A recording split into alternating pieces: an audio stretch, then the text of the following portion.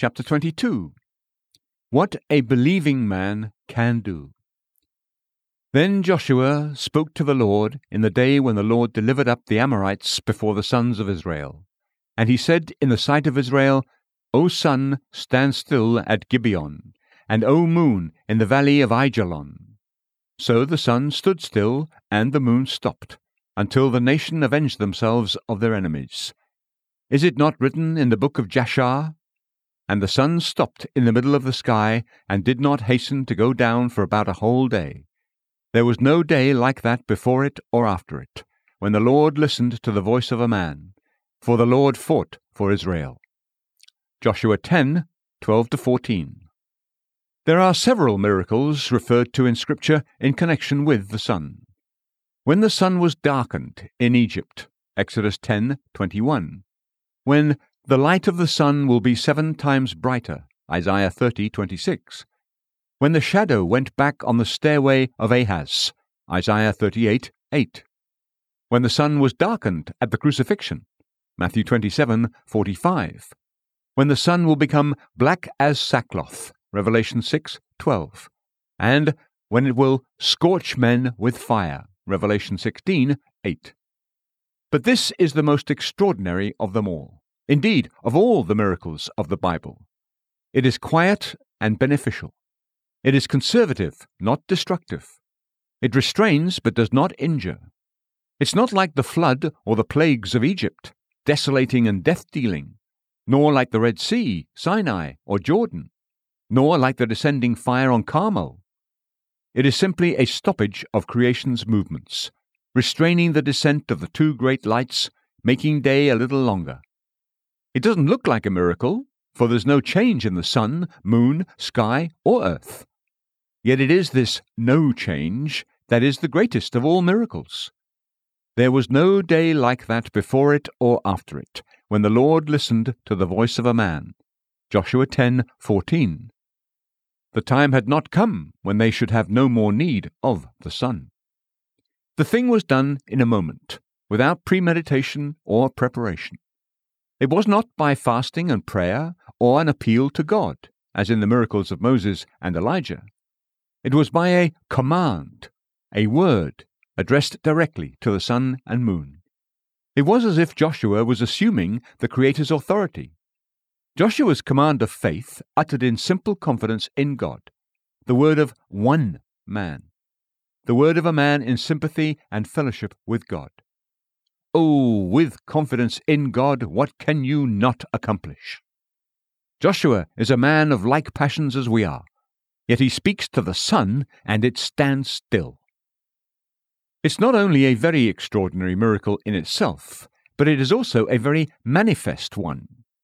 It was not done in a corner, but was open to the eyes of all. That long, long day in Palestine would doubtless be remembered forever. It could not be hidden. It was in one respect a helpful miracle, in another indirectly destructive, for it enabled Israel to overthrow their enemies, and in such a ruin God is glorified. It was, we might say, a very superfluous miracle. Why not enable Joshua to cut short the work, or send the lightning or the earthquake? God does not always economize his forces, his gifts, or his treasures. He sometimes loves to show how he can lavish his fullness, how he can be, as men say, extravagant. How completely a much lesser miracle would have served the purpose.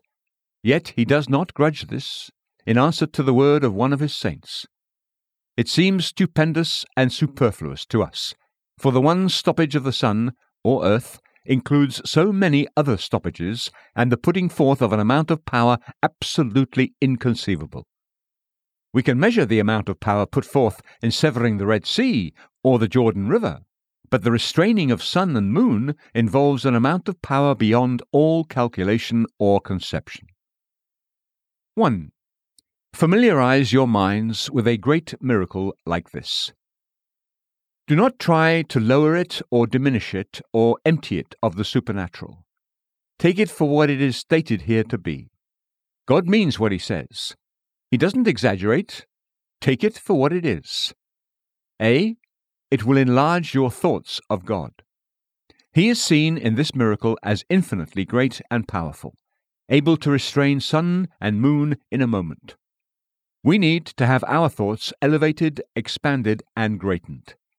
It is with a great God that we have to do. Alpine or Grampian magnificence declares his greatness, but this far more. In days when man tries to make himself look great and to think of himself as powerful, it is well to remember the greatness of Jehovah. B. It will increase your reverence. Reverence for God comes, in part at least, from what we see of his power and majesty. We must be steeped in such views of God as this miracle gives us, so that we may be delivered from flippancy and frivolity in dealing with God, in prayer and praise. Are we sufficiently reverential? Are we bowed down in spirit before this mighty God? And C. It will give you a true insight into the true supernatural. The tendency of the age is to disbelieve the supernatural, to assume that man occupies the whole space of being, and that beyond what he sees, hears, and feels, there is nothing. No room for angels or spirits, no room for God, no room for agencies apart from known forces and ascertained laws. The Bible is full of the superhuman and supernatural. In studying it, we are delivered from superstition, which is the supernatural of the fake, and we are taught the world of faith, which is the supernatural of the true. For faith deals with the true supernatural, the divine supernatural. It is the evidence of things not seen. Hebrews 11:1, King James Version. And 2. Have faith in God. Here is a miracle so great that we can hardly ask for a greater one. Therefore, we ought to say, is there anything too difficult for God? It cherishes faith and expectation. It shows what God is willing to do for people like us.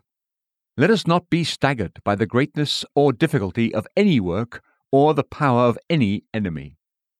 What if we needed a miracle? If not a visible miracle, yet something as great?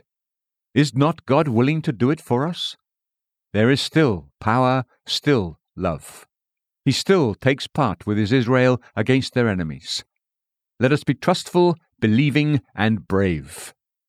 If God be for us, who can be against us? Romans 8:31, King James Version. What can faith not do? What can unbelief not mar? Have faith in God, not in self, man, schemes, societies, organizations, churches, money, intellect, science, or progress, but in God. Let us be Joshuas. Let us show what one living man, armed with the living word, can do with the living God.